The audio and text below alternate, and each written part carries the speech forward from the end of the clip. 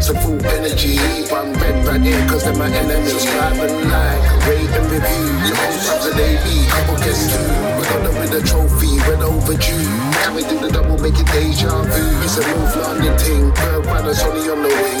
Harry's one of our own, Ireland. He's only got one knee, but Leslie's to the king. And we got Deli Ali, that's top in. Where the shell side, where the shell side, where the shell side's what we sing. Where the shell side, where the shell side. No, it's a North London thing.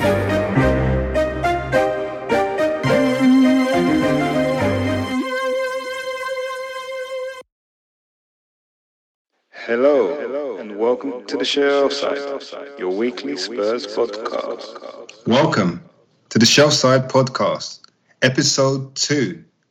How you doing, partner?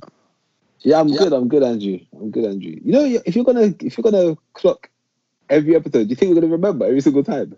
Episode 1, 2, 3, 4. Do you reckon? Maybe we will. I'm gonna write it down. Let's make it a thing. Make it a thing. All right. Yeah, let's make it a thing. Let's make it a thing. Okay, let's commit. I'm committed. Yeah, good. Good point. How you been? How's your week been? It's been busy. Work's been crazy. Seen some stuff about. Wait, you're not getting paid for this? You know, I shouldn't. I was listening to my dulcet tones. I should. This voice should pay for itself. But, yeah, exactly. But unfortunately, not at that level yet. Still got to have a day job. But it's been crazy busy. But yeah, I can't complain. Well, we have to crack on. And give the people what they want. That's it. That is it. Yeah, exactly. After episode 1, I think they want more. Everyone's dying for content right now. What I'm going to say to you, though, I just want to make a point on last week or last episode. After last episode, when I named Ginola as my favourite player, got a bit of stick. I was like, okay. And then I watched a few highlights and I thought, do you know what? I was very justified in that statement. What I felt at the time and what I was explaining to you and anybody listening was exactly how I remembered it. And you know, sometimes you don't remember it the same way. It was exactly the same. The guy was absolutely amazing. And what I said about him being two-footed, I found the free kick with his left foot. He did that. And in a highlight reel, I had him taking a free kick with his left foot, putting it top bin, and then taking a penalty with his right foot. So a penalty with his right foot? Yeah, seals the deal for me. Yeah, so I'm fully... No. I can score a penalty with my left foot. I can't score a free kick with my left foot. Okay, so but here's the thing, though. When he was on the left wing, he would cut in and dribble all right-footed if he wanted to. And when he was on the right wing, he would cut in and dribble all left-footed and shoot left-footed. And you know what? When the ball was there to be hit on his left, he bent it in. Bottom corner, top corner. When the ball was there to be hit on his right, he bent it in right, bottom left, or top right, whatever. You will get no pushback from me on him being a special Tottenham talent. I just think that you've seen better players. I've not seen better players, but like I feel like for what he did, like you would have like they're better candidates to be your favorite player of all time based on what he did. Do you see what I mean? Like, yes, he was a magician. He always made us sit up. Yeah, he won a trophy. Yeah. Bell never won us a trophy. Dembele never won us a trophy. Just saying.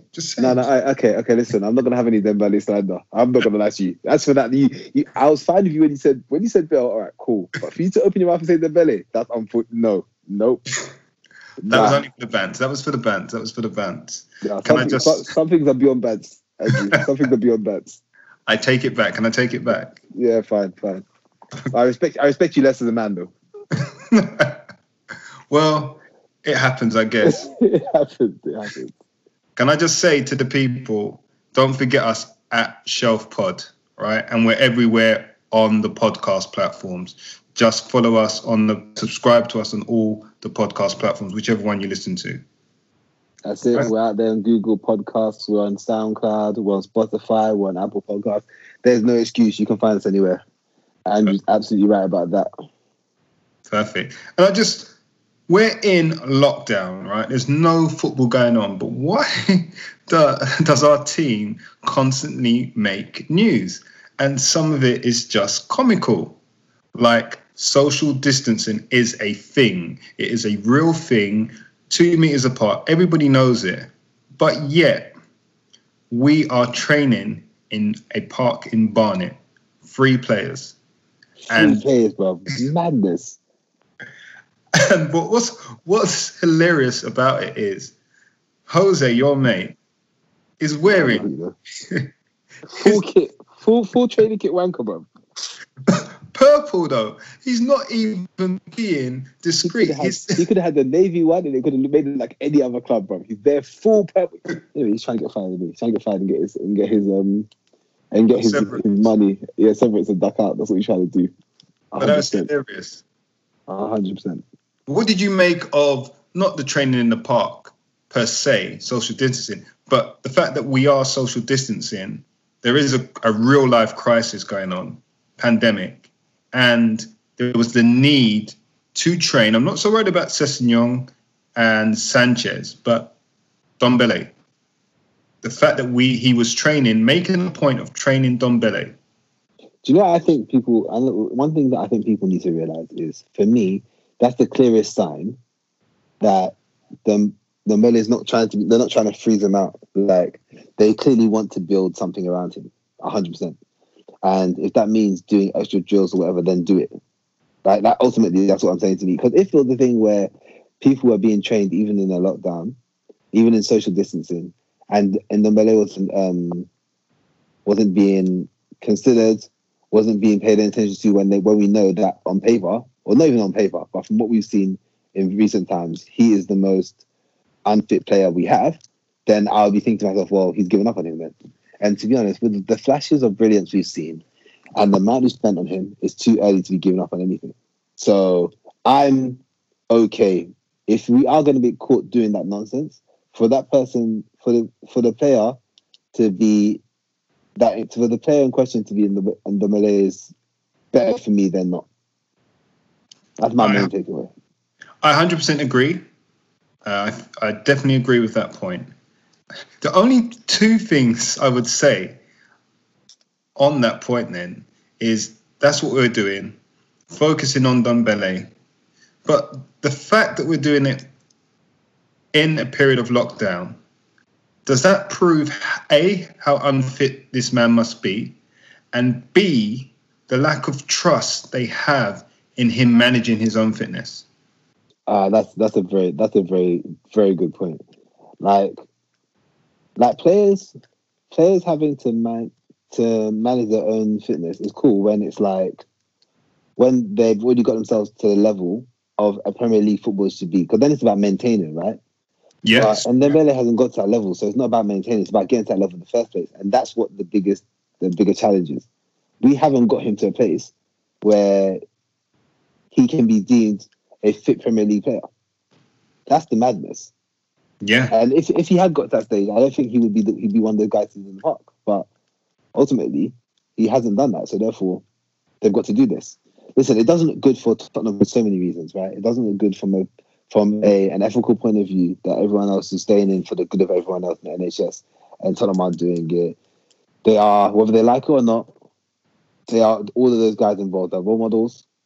They may not have wanted to become role models. You can argue about footballers being role models to the cows come home, but ultimately they are in a position where their behaviour, everyone's looking at their behaviour, their choices are scrutinised, and everyone knows that. So to do what they did was very ignorant and stupid. But I'm not here to bang on about that, because there's nothing new to be said there. What can be said is the implications it has for one of our very key squad members. That's the thing for me. Like, this is a good sign that at least in that time that Mourinho is spending with him, it means that some kind of relationship exists. And we all know for Mourinho, if your relationship with Mourinho is over, it's over.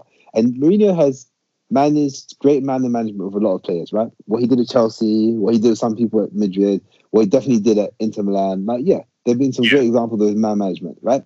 But then Agreed. also there are players who he just couldn't seem to get the best out of, and other managers have shown that actually this person is special, right? That's just the truth. He wasn't able to do anything with Kevin De Bruyne. Kevin De Bruyne might go down as one of the top 5 midfielders to ever play in the Premiership. He's already in there for me. To ever play in the Premiership. I think so. I'm telling you. I think he's alright. Well, you know what? To be honest, there's definitely an argument for that. I don't think I would begrudge anyone who said that. 100%. There's another pod. It's another pod. It's another pod for sure. But like in terms of right now, if you had to put together a top 10 list of midfielders, he's on it, right? And he was surrounded by great players. He was surrounded by great players at Chelsea, and they farmed him out. If Mourinho had decided that Ndombele his future wasn't at Tottenham, I don't think he'd be doing those extra drills. And we watch Ndombele, we watch him go to like, I don't know, it's like he could be easily signed for like any of the top 10. Leipzig. Even if he was to go to Leipzig, I don't think Leipzig are actually a bigger club than Tottenham. But based on what they're doing right now, I completely agree with you, right? So if he went to Leipzig, he could easily go to Leipzig, win the German league, and feature regularly in Champions League quarterfinals. And become the special player that we believe he should be. 100%. So for us, the most important thing for us when it comes to the Malay and Mourinho is about making sure that we know that a relationship exists there. And that's my key takeout from this. Like, we all know that the social distancing stuff is stupid. We all know that they shouldn't have been there. We all know that they were stupid to be out there full Tottenham kit. All of that stuff, we know being stupid. There's no point in discussing that. But for me, the key thing is learning, all right, well, this guy has a future. And we need players like that to have a future. Because we all know that Dembele is very different to Dembele, right? But when Dembele was on song, we were basically unbeatable. And Dembele can also be the same kind of player. Because the way he controls the ball and the way he rolls off players means that he can provide that same kind of dominance in the midfield. And we've been missing that. So for me, it's so important to make sure that a relationship exists and is healthy. I agree. And it brings me on to another point. So I think in and around that time, and it's a good segue, we had the talk of director of football. And the reason I think it's a good point is because we spoke of Ndombele if he went to a Leipzig, for example, and I specifically mentioned Leipzig because they obviously have a way of nurturing and developing young, raw talent. Well, they've got our old head of scouting, really. Exactly. You see where I was going with it. So, Mr. Paul Mitchell, and Paul Mitchell has been described as footballing director, although I don't think he was at Tottenham actually. No, he wasn't director. I think he was more head of recruitment. He was head of recruitment. Yeah, but it has been mentioned him as being a director of football. But my point there is nurturing of talent, raw talent. Does Mourinho want to do that? Is a director of football a good thing at Spurs with Mourinho at the helm? Well, this is the problem, right? I think that the director of football thing is a good thing. When it works well, it's a fantastic thing to have, right? And I know it's easy to say that about everything. When it works well, then it's great. But the fact of the matter is, you have a coach. He's focused on getting the best out of the players and the tactics and stuff. Who can implement and influence what happens in the transfer market. But ultimately, his job is to ensure that he picks who plays on the pitch and he gets the best out of them. If this new Mourinho that he's tried to convince us that he is for real, then it's a great setup for him, because Tottenham have tried but never committed fully to having a director of football, right? So we had Daniel Comoli. I think we had a period. We had a period of time, but we kept every time we do it, it's like what Levy does with managers, right? He has a manager, and then he has the complete opposite. Like, so first it will be about the way we play and sexy tactics and all this kind of stuff, and they'll have like someone who's maybe a foreign coach. He's young. He's been known for his interesting tactical prowess, all that kind of stuff. And then he then if that doesn't work out, the next person he hires is English, gets the best out of his players, not really known for being tactical brilliance. Like he just goes back and forth. Like if you look at all the Tottenham hires, like they all jump between being known as tactically astute, and having a certain brand of football, and then going to maybe what's considered to be more of the English kind of like, do the best you can, man management type situation. They just kind of flip between the two of them all the time. Yeah, I agree. And I think that's what's hindered the whole footballing director. Because for me, a footballing director isn't just about recruitment. A footballing director should be the continuity that exists at your club, regardless of managers, right? So you, as a footballing director, you set out the way in which you want players to develop, the style of football the club should be playing, and you are growing talent internally to fulfill that belief, that structure, that essence, and desire, whatever it be, physical, mental ability that you want that player or those players to have. And you also recruit players of that ilk, right? That's what, for me, a footballing director should be. Now, I don't think the footballing directors we've had have had that remit, and that may be Levy's fault, but we've had, before Damien Comolli, we had Arneson. And this is where I say I felt like he tried to commit to it, but we had Arneson. I think he got headhunted by Chelsea. I think Arneson made some good recruitment. I think probably responsible for Lennon, Huddlestone, Rose and Bell. I think that was his time frame. Again, correct me if I'm wrong. You had Comolli, who followed after Arneson left and was responsible for the likes of, I think, Modric, Asuakoto, Gomez, Bentley, maybe not mention that one, Corluka, and Berbatov. Some good players in there, right? 100%. But then didn't we had the foreign managers. I think this is back to your point where you had Ramos's come in, go, and then Harry came in, and Harry didn't want to work under a director of football, being more manager than the whole tactical and that foreign style. And then I think we scrapped it. And then this is why we had that lull and Paul Mitchell kind of doing the recruitment. But that whole style of football, I guess there's a Tottenham way, but the whole, bit like Arsene Wenger did at Arsenal, but more so what they do at Barcelona, what Cruyff has done, Ajax, Barcelona, that kind of model where the youth team, regardless of what age you play in the same way, formation, style, that the first team play. And that's what I think. So for you're saying it's like, so it's not only just management of it's not transfer. Just management of transfer, but it's the creation of an identity and culture of the club, right? Yeah. Okay, I spent about 5 minutes explaining that, and you just summarise it in 3 words. Yeah, but. But what you're saying is, right, so if the job is bigger, which I agree with you, the job is bigger. I think that Mourinho needs to know that he ultimately, he knows he's a short-term manager. He knows, he's not stupid. He knows he's a short-term manager, and he knows in that time he wants to just short-term, he wants to have impact, right? So if you know that's the case as Daniel Levy, you should be saying to yourself, right, okay, well, in that case, you tell me what you need.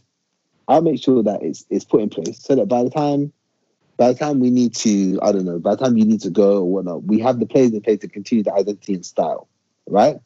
Yeah. So I think that when we're thinking about now having a director of football, the reason I think it's even more important now is because it's so hard in the transfer market now to get what you want. You can't just say, oh, I want this kind of player, and then expect that kind of player to be what you get. Like, the chances are, especially now, because we're Tottenham, the amount of people who are going to be after the players we want are huge.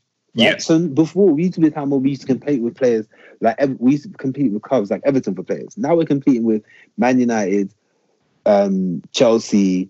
Like, that's where we are right now. So I think the reason that a director of football is important is because sometimes looking at someone's stats, understanding the role they play in their club, and thinking about just breaking it down to numbers and saying, look, if you want someone who's going to recover the ball, if you're going to like, you need a director of football to do that kind of stuff, because no manager is doing that. No manager is doing that because they just don't have the time. But they run the football club.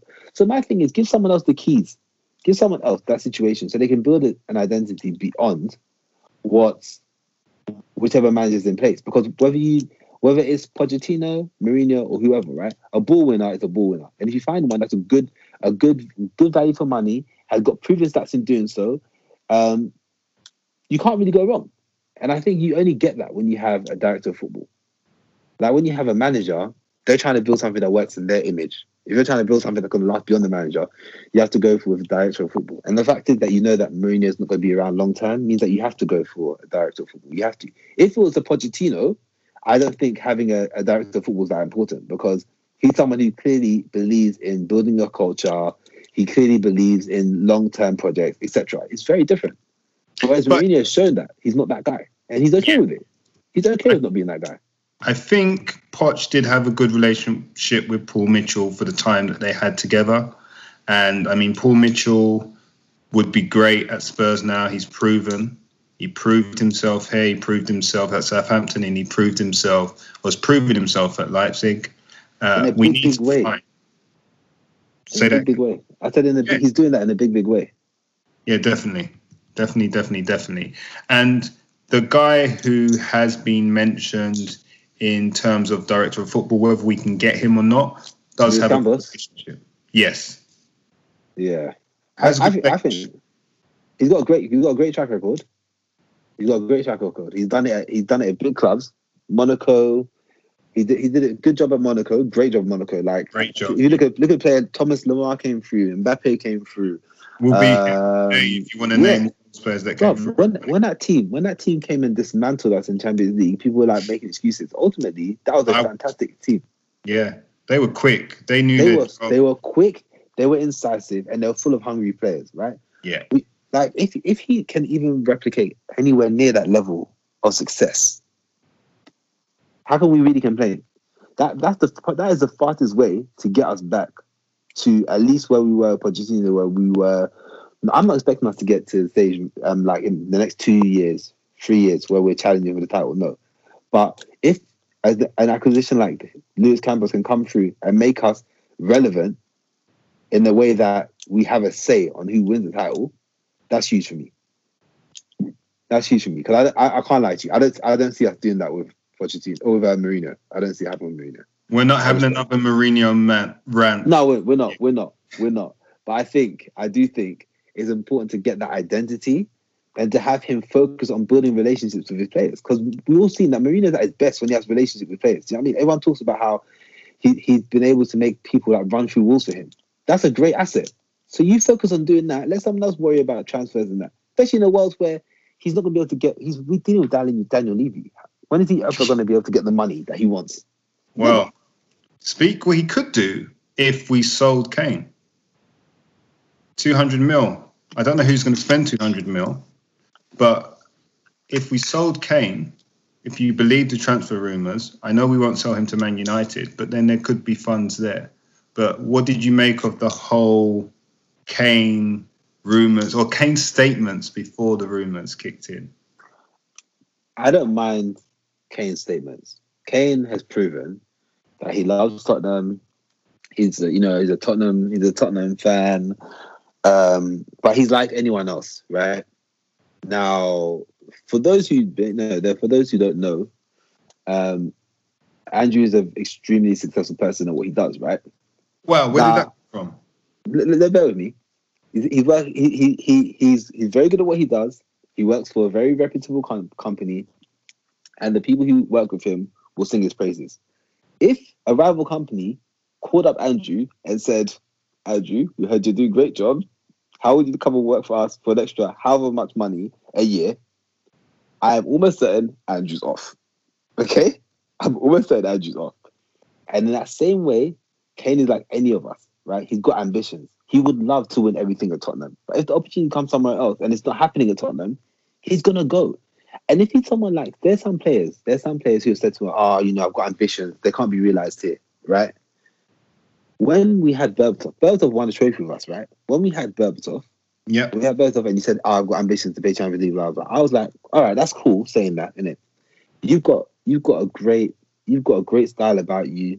You make amazing decisions in such a slow pace of time when you're on the pitch, but it reflects in such brilliance, right? People love it.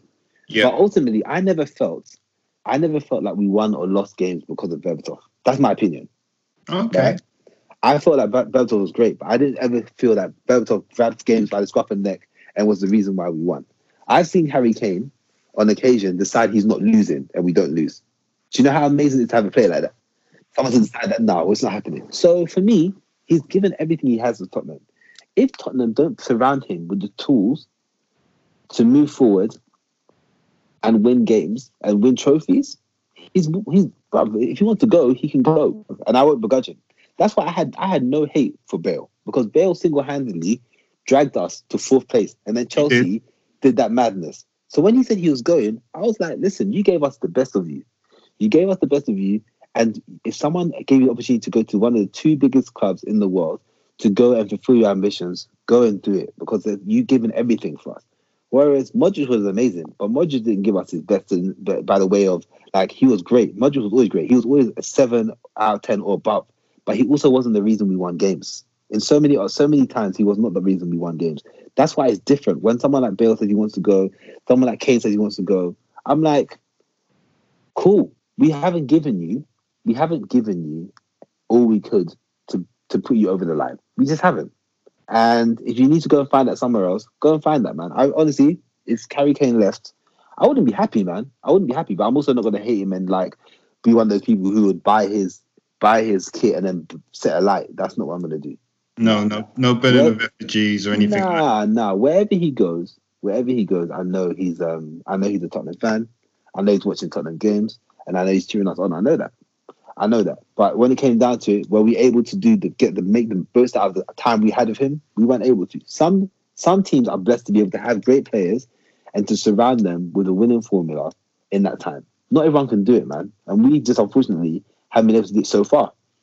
If tomorrow someone comes and offers 200 million for Kane, am I selling? If I had Pochettino as manager, and I had Luis Campos as director of football, yes. In this current situation, no, because 200 million isn't going to be able to give you the kind of players you need with Mourinho at the helm to win. That's just true. If it was a different manager, different setup, maybe I would sell it for 200 mil. But this manager, this setup, it's a no. It's a no. You have to keep it. Okay. Well, speaking of transfers, money, we've got the furlough. I'm not going to spend too much time on that. I don't think we need to spend too much time on that. I think it was the right decision for the club to go back on their original decision. That takes some doing for Daniel Levy to do. Yeah. I just think we're speaking about transfers or possible transfers. I think everyone needs to realise come next season, the transfer kitty that we potentially thought we might have will not be the same. And that'll probably be for a lot of clubs, but definitely for us. And it's like you just got to accept it, man. It's a shame. But that's why that's why it's important now to me for all the scouts and stuff who have been like, who are originally furloughed and stuff, like those guys, this is where they need to be making their money, bro. Because we have no money to spend when you consider everyone else in our new stadium. So for me, it's even more important that we can find someone who can identify these players. You know, we've been linked with a bunch of that championship players. I would love to see us get Eze in. I would love to see us get some of the other like young players we've been linked in, and try and build like a culture again. Like I would love to see that. I would love for us to, because right now we've got enough older players who know what it means to play at Tottenham, and who knows what it means to be successful at Tottenham. We have people like Ali, people like Kane, people like Alderweireld, people like Vertonghen. Like these are all players who know enough about setting the tone and the culture at Tottenham to me that you can bring in a bunch of young guys and they know they look around the changing room. They're like, nah, guy knows what it is to be successful at Spurs. So I'm gonna listen to when he talks. Agree. And that's what we need. I hope we haven't missed the boat on Eze. I think everyone's looking at him, but then again, everyone's looking at the likes of Maddison, and everyone's looking at the likes of Dombele. So they can be got. We just need to go in there and make it happen quickly. And I know we're going to be worrying about the money because of the current situation and us as in general. But if Levy wants that player, he can make it happen. Needs to do it early, get him in, get him under the preseason, get him going. So I agree with you there with Eze. Very quickly, some money could be coming in from the naming rights, Amazon. So I'm very happy with that idea, bruv. Imagine people going to the Amazon Stadium. Exactly what I was thinking. We're going to the Amazon. That sounds nice, bro. That sounds nice. If you're going to give up the rights of your home, right, for someone, you can't be running around being called like the Emirates Stadium. That's a dead name, bro. That's a dead name. Even the Etihad's not that great, but it does. The Etihad sounds better than Emirates, but like going to the Amazon. Going to the Amazon, bro. You're coming. You need to back it up. You're going to the jungle, bro. You're not going to some easy away day, bro. You're coming to. There are beasts residing in that jungle, bro. That's the message you need to send out there. Yeah. And I mean, there are certain places that even though they weren't that impressive or whatnot, just the idea and the way people spoke about it meant that you had to respect it. But do you know there's some basic places like what do you call it? The flipping Britannia Stadium, bro. The Britannia Stadium is flipping Stoke, but because of the way people talk about it, you think to yourself, if you're going to the Britannia Stadium, you're in for a rough afternoon. Yeah, under Pulis, when they were on song, narrow pitch, hoof, Shawcross, Rory Delap with the long throws. But the thing is, they were still finishing like flipping 14th. But the way people talk, you think to yourself that these people are regular Premier League challengers. They weren't. They were not. I think not were they ever. If you were a team with a soft centre, not mentioning any names, but if you were a team with a soft centre, you went up there on a wet Saturday afternoon, windy, you'd get turned over. They tried to say that about us, but we went and won there 4-0. I remember that game was beautiful. Harry Kane scored a couple. Dele and Kane, yes, both scored a couple goals that day, bro. Oh my god, those are good days, bro. You're reminiscing. Already. Reminisce on our favourite goal ever witnessed. As we mentioned on the previous pod, we asked some of the listeners to give us their views, and we've got some feedback from Twitter. I hope you thought about this. I tried to think about this and it was hard. So it's very hard, man. It's very hard. Very hard. But I think I saw some of the responses, and we got some very good suggestions, man. We got some very good suggestions. But yeah, you could let's go through them. Let's go through the suggestions first, right? Okay. Yeah. So shout out to everybody. Thank you very much for getting involved. It's interesting. I saw a piece, not going to mention any names, rivals, medias, but some rival media did a poll on the best ever Spurs goal. And this suggestion by Kois 3 on Twitter was Ricky Villa's goal. And that's all you need to say about that goal, because everybody knows. Yeah, everyone knows that goal. Right. Everyone knows that goal. Yeah, okay. And it's the occasion, the goal. Yeah, it's a memory. I wasn't there, so it wouldn't have been mine, because this is the goal you had to have witnessed, but he was there. And he just said getting past more and more defenders until the goal opened up. So shout out to at Kois 3, Ricky Villa. A lot of people on Twitter were talking about Wanyama's goal. Now, this is Wanyama against Liverpool, of course. There was a goal by, you will remember him, Edmund, who scored from further out, probably like 40 yards against Liverpool at Anfield. I retweeted that on our Twitter account, compared that goal to Wanyama's, and everybody said Wanyama's was better. So that is a real fan's favourite. And shout out to Tony, Kevin, THFC for mentioning that one. I think also the thing about that goal is that it was that time where we don't get anything at Anfield in general.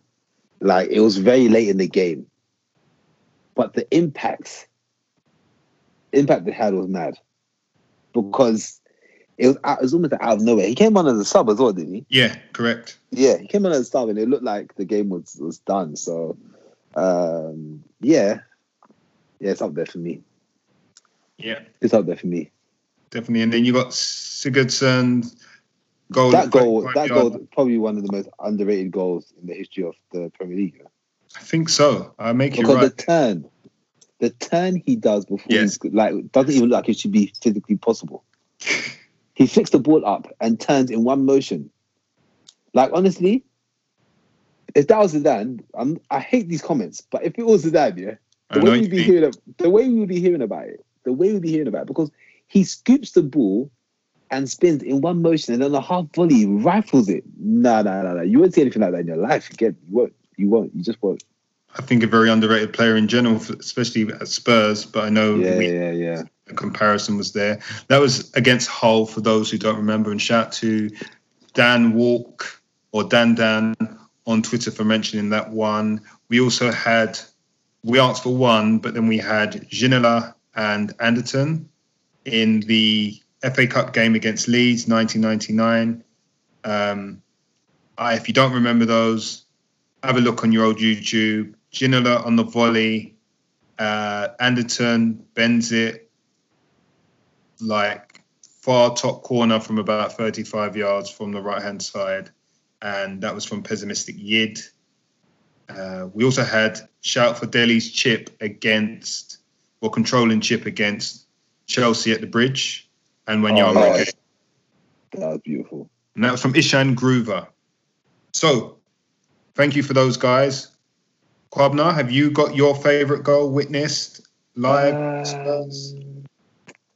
I think it might be. I think it might be against Everton. I think we got like 24 passes or something ridiculous. And from the beginning, we passed it out from the back. And we just played. And then the last interchange is between Son, Eriksen, and Ali. And it's like, in that moment, everyone knows where the other person's going to be. Oh, yeah. It's just it's like a perfectly choreographed dance. Like, everyone knew where they were supposed to be. And it's almost like, without even thinking, it was just perfect. It was perfect. And then the finish was just magnificent. And I thought to myself, like, that day, I rewatched it on Match of the Day, and they were hyping it, but they didn't hype it to the level I thought that it deserved. And at first I was like, that's ridiculous. If that was Barcelona, they'd be talking about for ages. But then I thought to myself, actually, that's just how far Tottenham have come. That we can score goals like that, and people are like, you know what, that was good. And that's it. Good choice. That was it. So, to me, that was a fantastic goal, man. It was everything.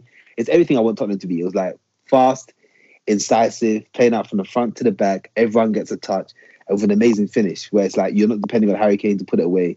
You can get your number 10 to do it. You could have got your number 8 to do it. Like, there were so many people who could have finished that goal. So many. But that was a thing of beauty. How about you?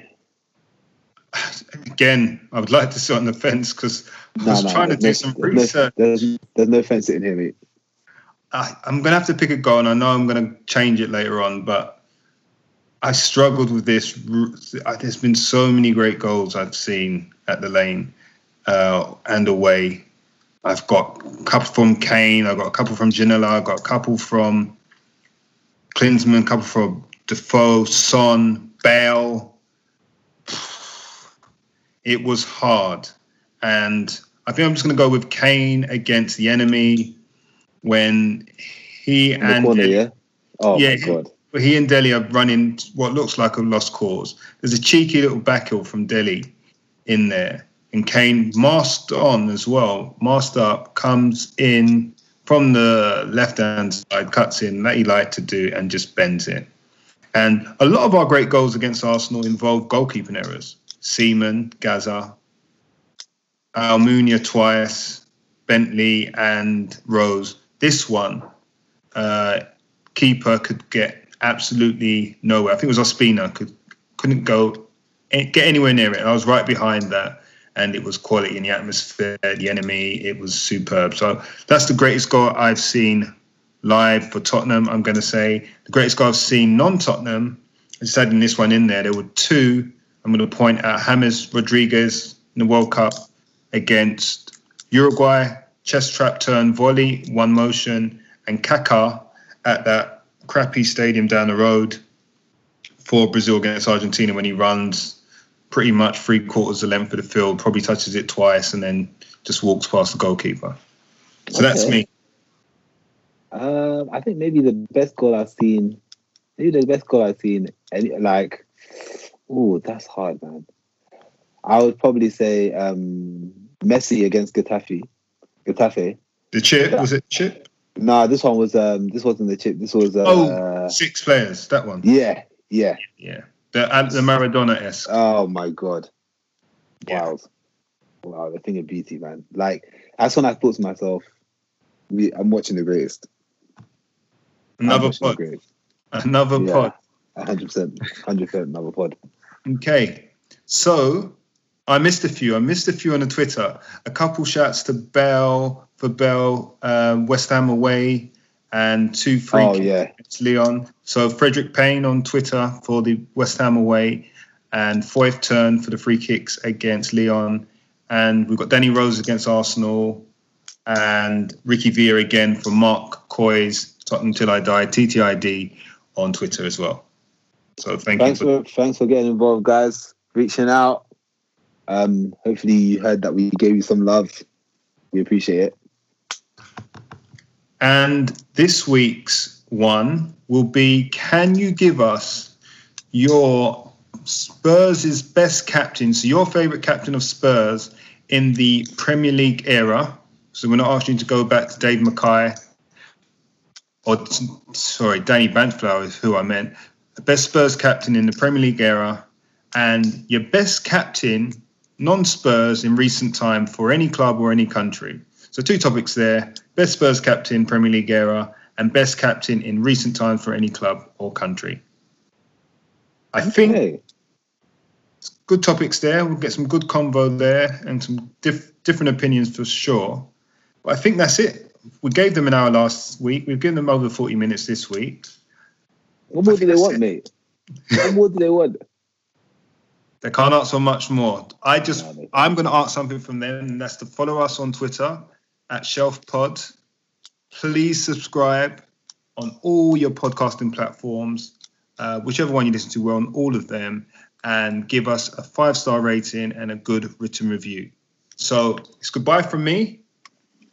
It's goodbye from me too. See you on episode 3. All right. Thanks for listening.